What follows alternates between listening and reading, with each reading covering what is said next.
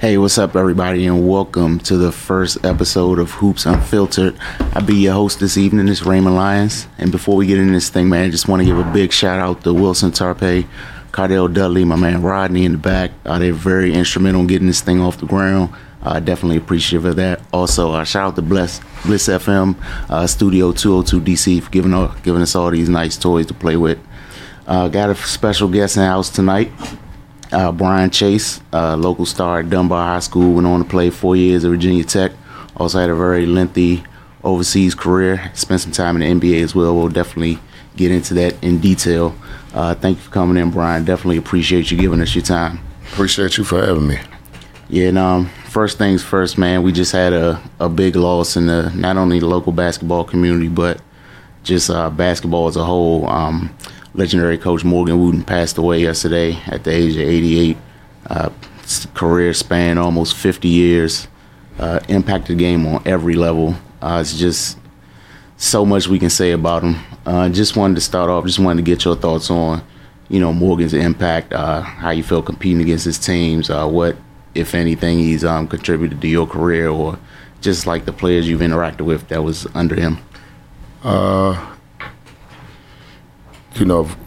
Just when I started playing basketball and I, took it serious, his name has always been one of those that has been spoken highly of throughout the basketball community. Mm-hmm. Always, I guess the bar was trying to get to DeMatha and play for a coach like Morgan Wooten because so many players have came out of that program. Unfortunately, I never had a chance to play against DeMatha, whether it be summer league or in the regular season, anything like that. But I was fortunate enough to play with and against some of his players on the AAU circuit. Keith Bogans was a teammate of mine, and we played against Joe Forte a handful of times on the road. But, you can tell that the pedigree that they came from, which was they were all mental basketball players. They played the game at the highest level mentally, and of course I have been fortunate enough to know some of his former players that played before me, Dwayne Simpkins, Vaughn Jones, and things like people like that I have been able to watch as a young guy that were kind of inspirational and motivation for me in my career moving forward. All right, and you spoke on just how his players are always prepared mentally. Just what are some similarities between Morgan and some of the coaches you've had throughout your career? Well, the biggest similarity, which probably would be my high school coach, who's probably had the biggest influence on my basketball career, which is Gary Lampkins. But the biggest similarity between those two were just the discipline that they demanded that we have, whether it be in preparation or it came from the execution of a play, to the discipline in the classroom. It was those are the off the top of my head the main similarities that I would say that those two guys possess equally. Because I just remember times being on the road where Keith he had homework to do. He had to bring his stuff with him in order to make sure that he maintained those grades, and being out of town was not an excuse. Right. So the biggest thing I'll probably say, discipline, like I said. Okay. Yeah. A lot of coaches especially from your area, you're a little bit older than me, but student athlete was a real thing. Yeah. And I think that's why a lot of you guys were in tune from the neck up, in regards to, even on the court and off. But yeah, just wanted to touch on Coach Wooten real quick, because that's you can't talk about basketball in this country without mentioning his name. Exactly. And just going to get into your story, man. How'd you start playing basketball? Who put the ball in your crib? I ain't had no crib. Nobody put the ball in my crib. Like my upbringing was tough, and I was just always outside at the recreation center in the neighborhood and just always playing because I didn't want to go home just because of my living situation. So that's just pretty much how it happened. I didn't nobody never, I didn't, I was, wasn't fortunate enough to have like my father in my life that would wake me up early in the morning and take me to the court, take me to the gym, and make sure that I was working on my game, anything like that. It was just a neighborhood thing. We always played basketball every day, recess, lunch, after school. It didn't matter. And then my best friend growing up, Derek Payne, he was the one probably the most motivation. He's probably given me the most motivation out of anybody because, he saw what I would do just in the street, just playing. Right. And he always said that, man, you need to go play. You need to try out. You need to try out for the team. You need to try out for the team. And, and not just on the basketball side, on the football side too. And I did. And I made the football team, wound up making the basketball team, and fell in love with basketball. So it was just something that I just continued to do for fun every single day. And it turned into me falling in love with the game. And like being high, you just kind of organically gravitated towards it. Like you didn't have really like the structured upbringing in basketball like kids do have today. Like they have trainers and they're playing AAU at 6 years old. Like when did you start to realize like that you were kind of different, that you were pretty good at this? My 9th grade year at Kramer Junior High School. If you knew of junior high school basketball back then, or you followed it a little bit, it's a few people that can attest to this. But my 9th grade year, I averaged 40 points a game.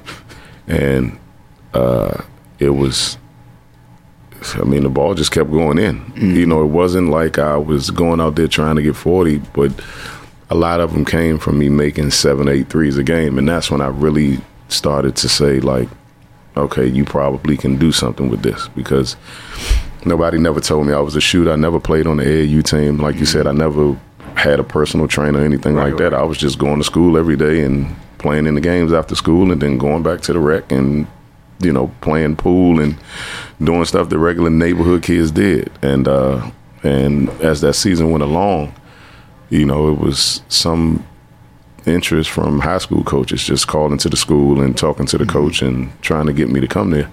And that's when I was like, okay, something there. And I got approached by my first AAU team, and, we started traveling, and I started playing against guys on the national scene. And I was like, okay, now college is kind of in my foreseeable future if I put the work in order to get it. So I would probably say around 14 years old, 13, 14, I started to really, really take it serious. So what was your game like back then? Because I had the opportunity to watch you in high school and in college and then, different leagues here and there afterwards. And you were a methodical player. Like I can't imagine you were that heady as a basketball player when you were 14. I think a lot of people saw that I could think the game, but I was mainly playing off of my ability to score and speed. I was overworking myself, and I wasn't really, thinking 2 plays ahead or thinking the next step after I make the defense help to penetrate and pass. I was mainly just trying to score the basketball, but I could also make the right play at the same time. But I wanted to score. So I would probably say, like, I just only focused on scoring and just played, like, really, really fast. And most of the time out of control in to a certain extent. But a lot of times I stepped on the floor, I probably was faster than just about everybody. And, that kind of gave me a certain advantage. And again, like I said, my high school coach has had the biggest influence on my basketball career because he slowed my mind down and he taught me how to play. And he let me play. Right. And so, yeah, the mental part of it came with listening and the experience of, going through those trials and tribulations, those defeats, or going through the mistakes or making the mistakes of trying to put everything on my shoulders and not trusting teammates, and then realizing that, when you start to outthink people, the game slows down. Right. So, yeah, probably just super fast and out of control, but I had a little bit of talent there at the same time. All right, so it's your 9th grade year at Kramer. You opened that cookbook, gave him 40 a game. What was the high school recruiting process like? What were some schools that were on your radar? I talked to somebody from DeMatha, just about every DC public school. And back then I was so stubborn, I just knew I wasn't going to a private school. So I kind of excluded any school that came into the forefront from the WCAC. I was not going there. Just stuck in that's what I had in my head. But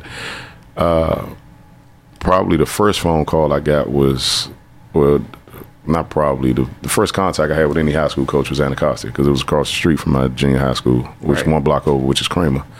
So, you know, I had a rapport relationship with them because they had access to me pretty much the entire time I was in junior high school. But I think the first phone call I got was Wilson, Cornell Jones. He reached out, and he just maintained the contact. And I was almost going to go to Wilson, and then Dunbar stepped into the picture, and it was just something authentic about Coach. He was relatable to me. He talked the way that I talk, and I understood it completely. And he was very adamant about me getting to the next level if I, buckled down, had the discipline, and put the work in. You know, my future was super bright.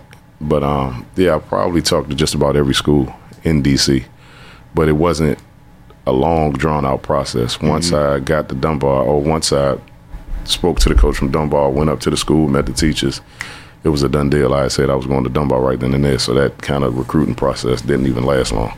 Oh, wow, okay. What you got against the WCAC, man? Nothing. I got nothing against them at all. I just was like, I just didn't want to go to a private school. Like, I don't know why. I have no idea why I felt that way at 13, 14 years old.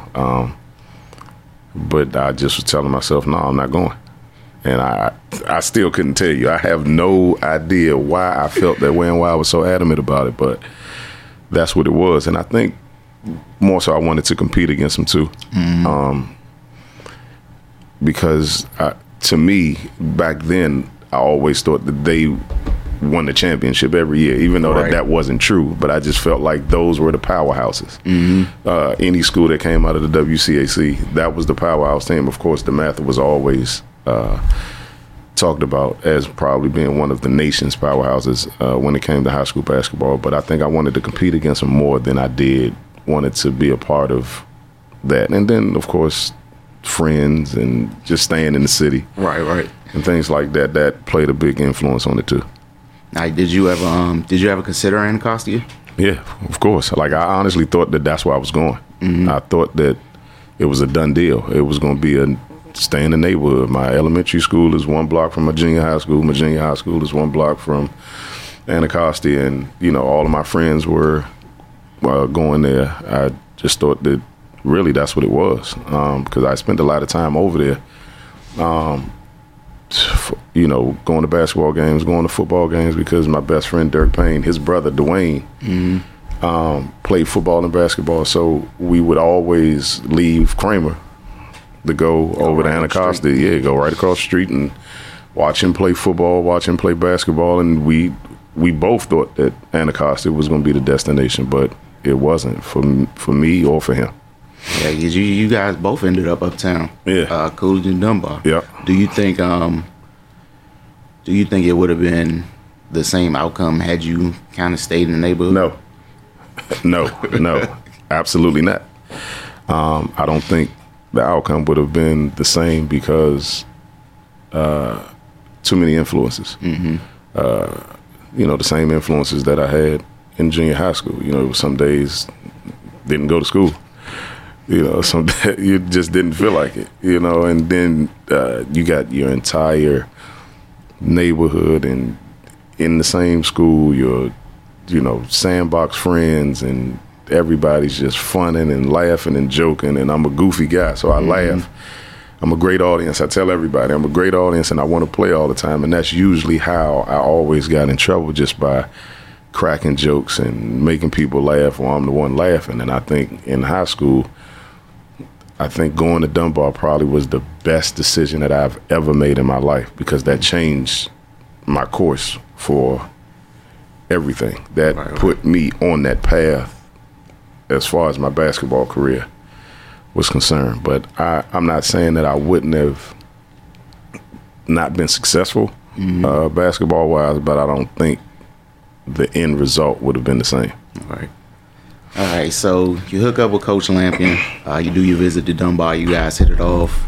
You decide to go there. Were you aware of like the legacy and the rich history of Dunbar's basketball program? I was aware of the legacy because, back then we had DC 28. So you would watch these games that they would, that were already pre-taped on Tuesdays and Thursdays at about 6 or 7 o'clock in the evening. Plus, I had used to go to the Herbo when I was young.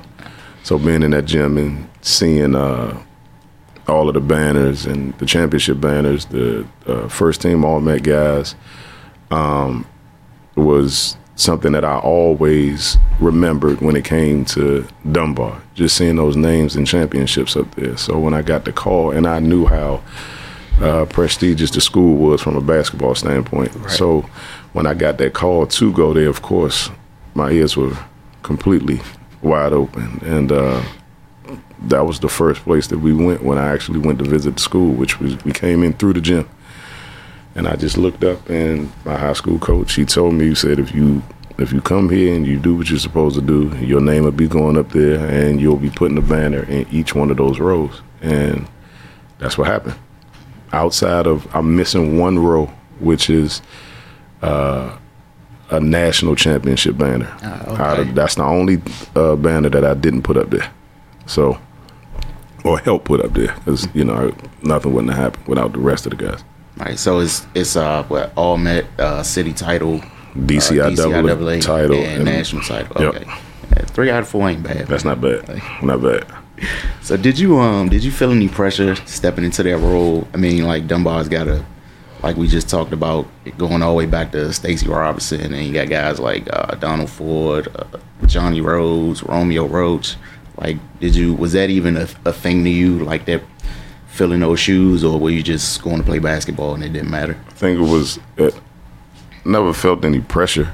I always, because I wanted to be mentioned with those guys, so I attacked it as opposed to looking at it like it was something that I had to live up to. Right. It was a standard that I had to live up to. I never, ever felt no type of pressure while I was there. If anything, I put a lot of pressure on myself to be one of the best to come out of the school. But the pressure was, honestly, I never felt any throughout high school, never. Did that kind of lead to you really just being able to go in there and kind of play a game and feel your way out, instead of just kind of thinking, hey, I got to measure up to these guys, or are people going to think I'm as good as these guys?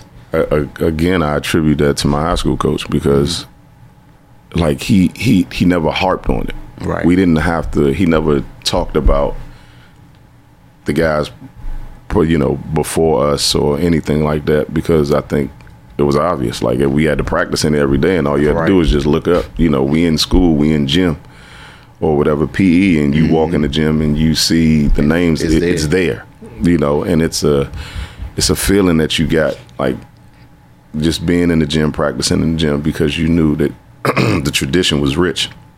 So, and the one thing he did was, he probably took all of the pressure off of us just by teaching us how to play and letting us play. And, he was so free with it. Everybody had the same amount of freedom. He instilled confidence in everybody. So it wasn't a thing where if we lose this game, then we're this type of team or anything. It was never that. He, if you didn't shoot the ball, you were coming out of the game, and everybody wants to shoot the ball. So therefore, he created an environment where there was no pressure on anybody. The only thing that you had to do was the things that was in your control, which was play hard. he shouldn't have to teach that. And that's the one thing that he demanded out of us, and that's what made it so easy for us to gel, mesh, and, go on to win the city title and the DCIAA title. So talk to me about your first year. Like, what was some of the biggest adjustments you had to make from going from middle school to the next level? It was people in front of me. That's what I had to. That was the biggest adjustment, because I'm thinking I'm coming from junior high school, averaging all these points, and immediately, like, this is going to be. I'm coming in to do my thing some more, just at a high school level, and we had seniors on the team. I really didn't understand it. Just because I was oblivious to it. I told you I never played organized basketball really until I got to junior high school. Right. But it's junior high school. It's not, but so it's but so organized. And I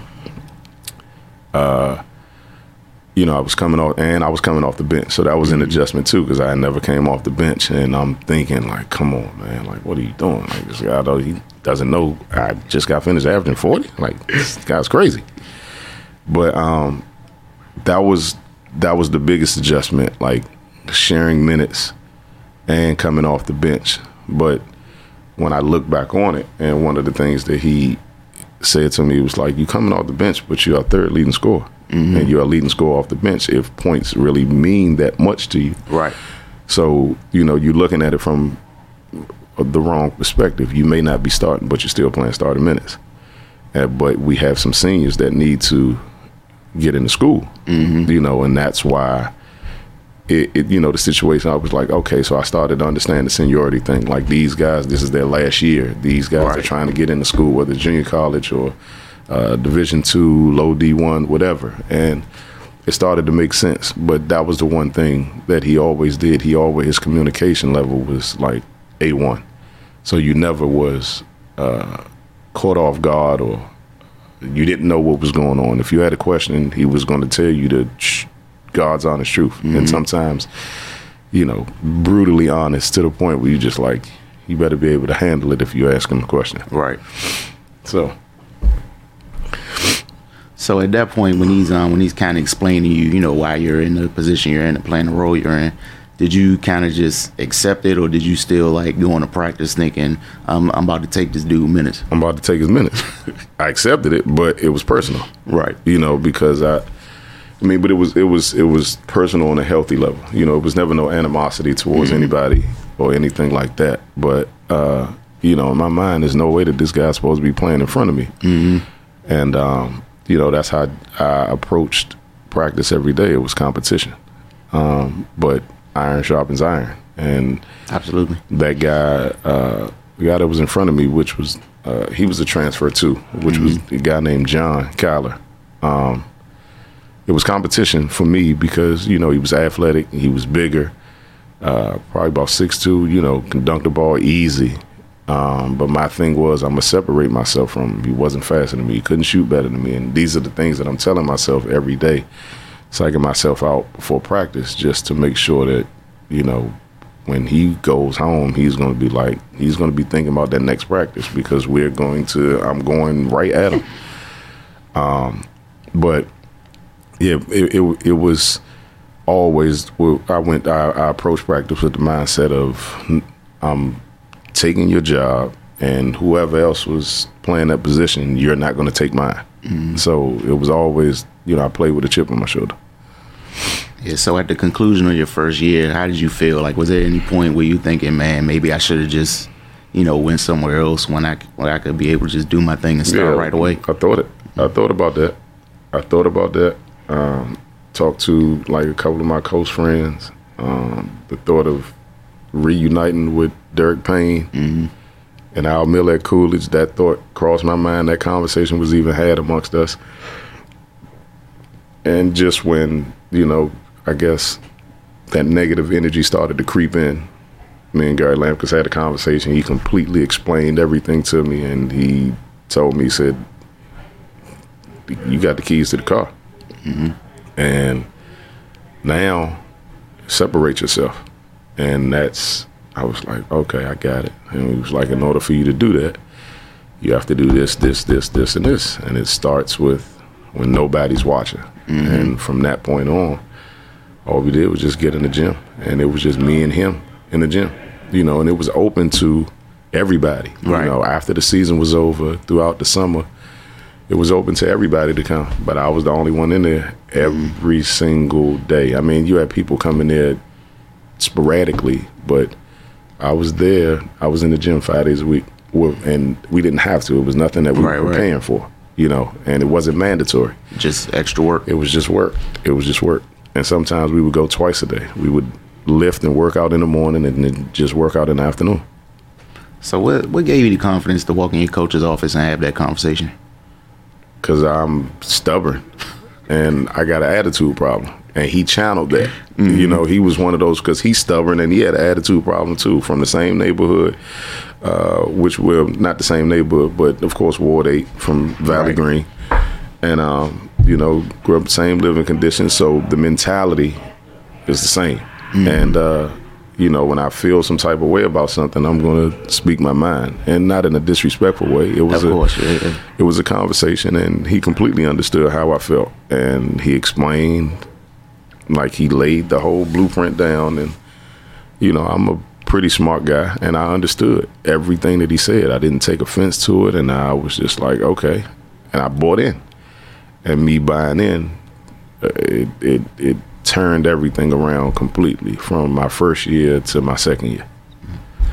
So if obviously you guys had a good rapport since you chose to go there, but did that situation kind of strengthen your bond with him? For sure. Because, like, again, he was always honest. He was always straightforward. And we spent so much time together because I was in the gym every day. Right. And twice a day. So we would be in the gym, and then we would take maybe an hour and a half break, get some lunch, and then we right back in the gym. So I'm probably with him 6 hours out of a day during the summertime. Oh, okay. You know what I'm saying? Yeah. And this is a everyday thing, and until summer league started or whatever. So we spent plenty of time together. He would come and get me on Sundays to take me up Murray. Okay. When a lot of the college players from Georgetown, you have, pros that's in town coming up there to play, and I'm on the floor with these guys and, quite frankly, getting my ass handed to me. But, I had to go through that kind of a gauntlet in order to become the basketball player that I wanted to be and that I was destined to be. So, our bond became like super duper tight because I bought in and I listened to everything he said, and nothing that he said was wrong. So so now you're going into your junior season. What's your mentality just headed in to the basketball year? Kill. That's it. That was my mentality. Like, I'm not a talker, or I don't do a lot of trash talking or anything like that. But in my mind, I have my own thoughts, and my whole thing was like, I am going to kill this year. That was my whole thought process. Like, and of course, that was the individual thought process. But again, it was to win the championship. But I just wanted to kill everything that was in front of me. And I want to say my junior year, we came in third place that year. We lost to Anacostia, who would eventually go on to win the city title or whatever. We lost to them. But it was a big difference. I went from averaging 13 points and maybe 2 assists my 10th grade year to 19 and 7. But it was the way that I played. Again, I bought in. Again, I was in the gym every day. So the degree of difficulty on my shots selection was totally different. I was taking better shots. I was seeing the floor. I didn't have to look over my shoulder and worry about coming out. And he would have moments where he would always challenge me to do certain things, where if it's summer league, I couldn't shoot a three in the first quarter. I couldn't shoot a three in the first quarter, and if I did, he would take me out the game. So it was little things like that where he would challenge me to do certain things. So his whole thing was, you're going to get everybody involved, and then he would say, he would push the button. He would tell me, the button is pushed, go. And then that meant, when he said that just meant run wild, because now everybody's relaxed and everybody done fell asleep, and now the pace of the game has completely changed. And he always broke it down to me like scoring is the easiest part. If you break it down, if you can score 5 points a quarter, that's your 20 points a game right there. Right. And that's how I always looked at it when it came to scoring, because I knew I could score 5 points a quarter, i.e. I averaged 19 points a game my junior and my senior year because I broke it down into quarters. If I got that 5, then I made sure that everything else was flowing smooth, and I just pick and chose in spots. Okay, cool. So 10th grade, you just kind of coming in, getting settled. 11th grade, you get your legs up under you. 12th grade, it all comes together. You reach the mountaintop. What does that feel like? Probably the best, because that entire year after my junior year was a roller coaster ride, but a fun one. Right. From playing on DC Assault, traveling the entire summer, playing against top-level competition in Vegas, California, all up and down the East Coast, out west, Midwest. And, the letters, college recruiting letters starting to come in, so it was just more of an exciting time to start when, once I started to see the letters, it was like the work is paying off because the other people are seeing it. And, we had 2 transfers, which was 2 of my teammates on our DC Assault team, which was Troyce Haynesworth and Bernard Robinson. Even though Bernard was already there my junior year, he just wasn't eligible to play. Okay. But we knew going into this into our 12th grade year that we could actually do something special. And again, we got everybody on the same page and everybody bought in, and it was fun. And everybody played hard.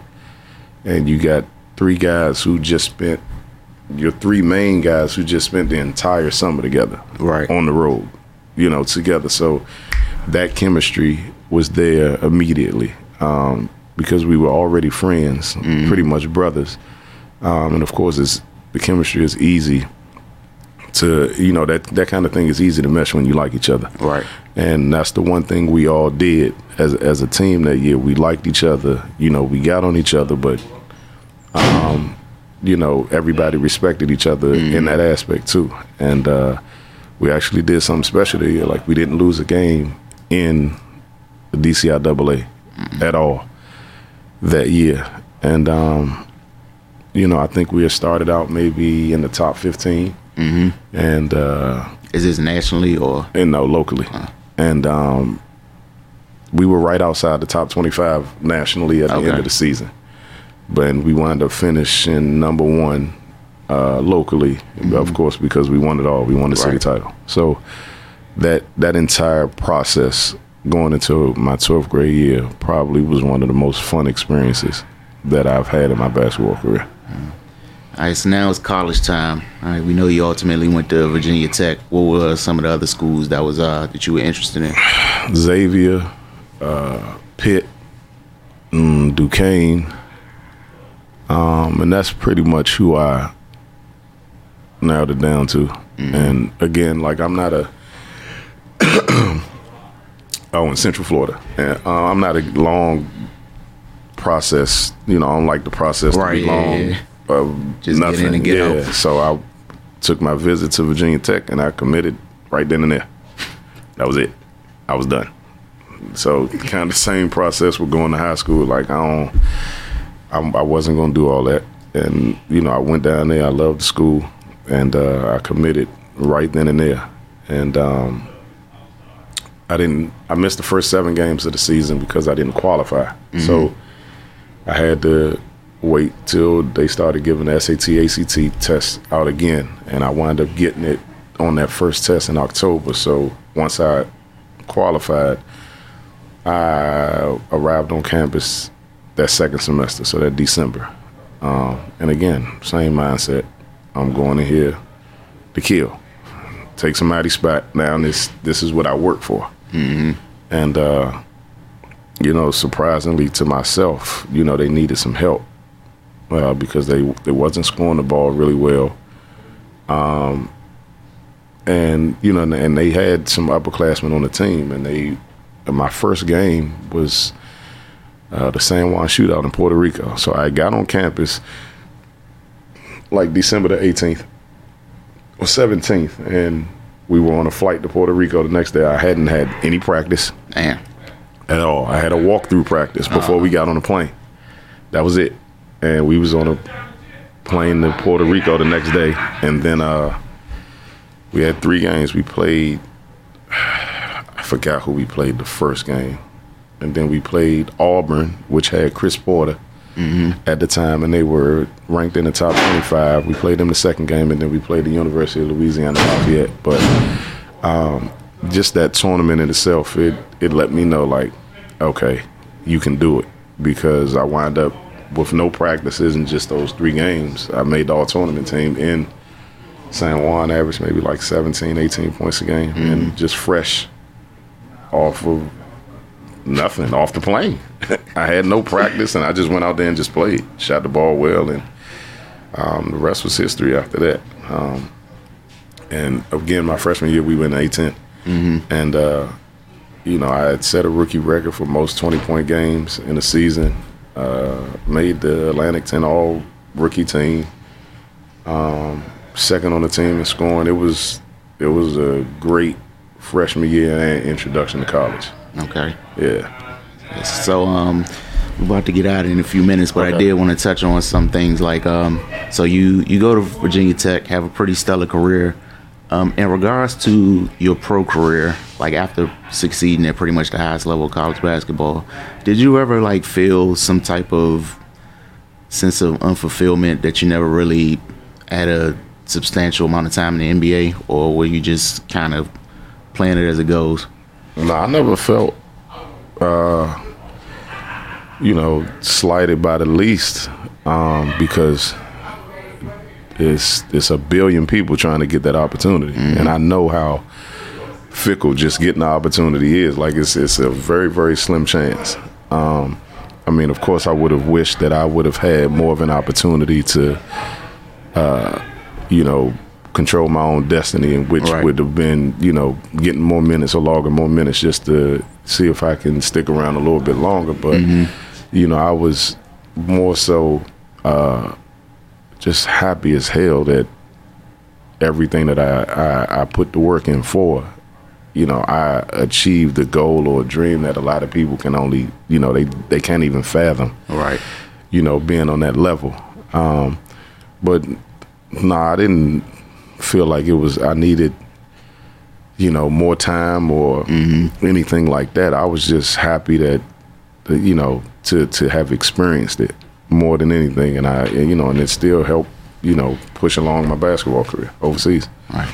And this is something we talked about before, but I think it's a very, very interesting nuance to your career. And I don't think I've ever heard anybody explain this before.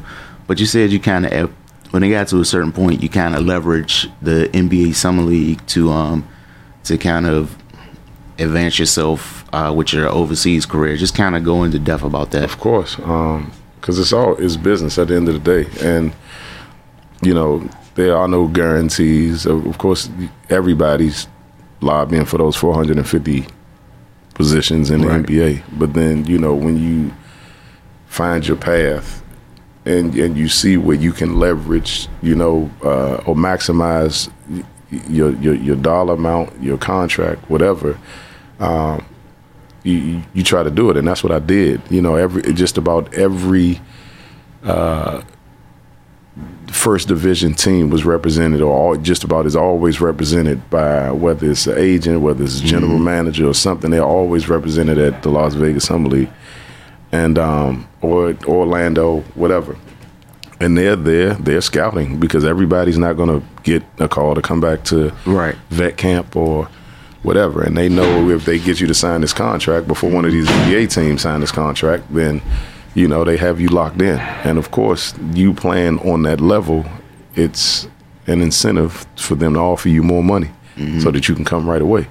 So, I would probably say by my second or third summer league, that's what I started to leverage. I started to leverage playing summer league for that reason and that reason alone. Okay.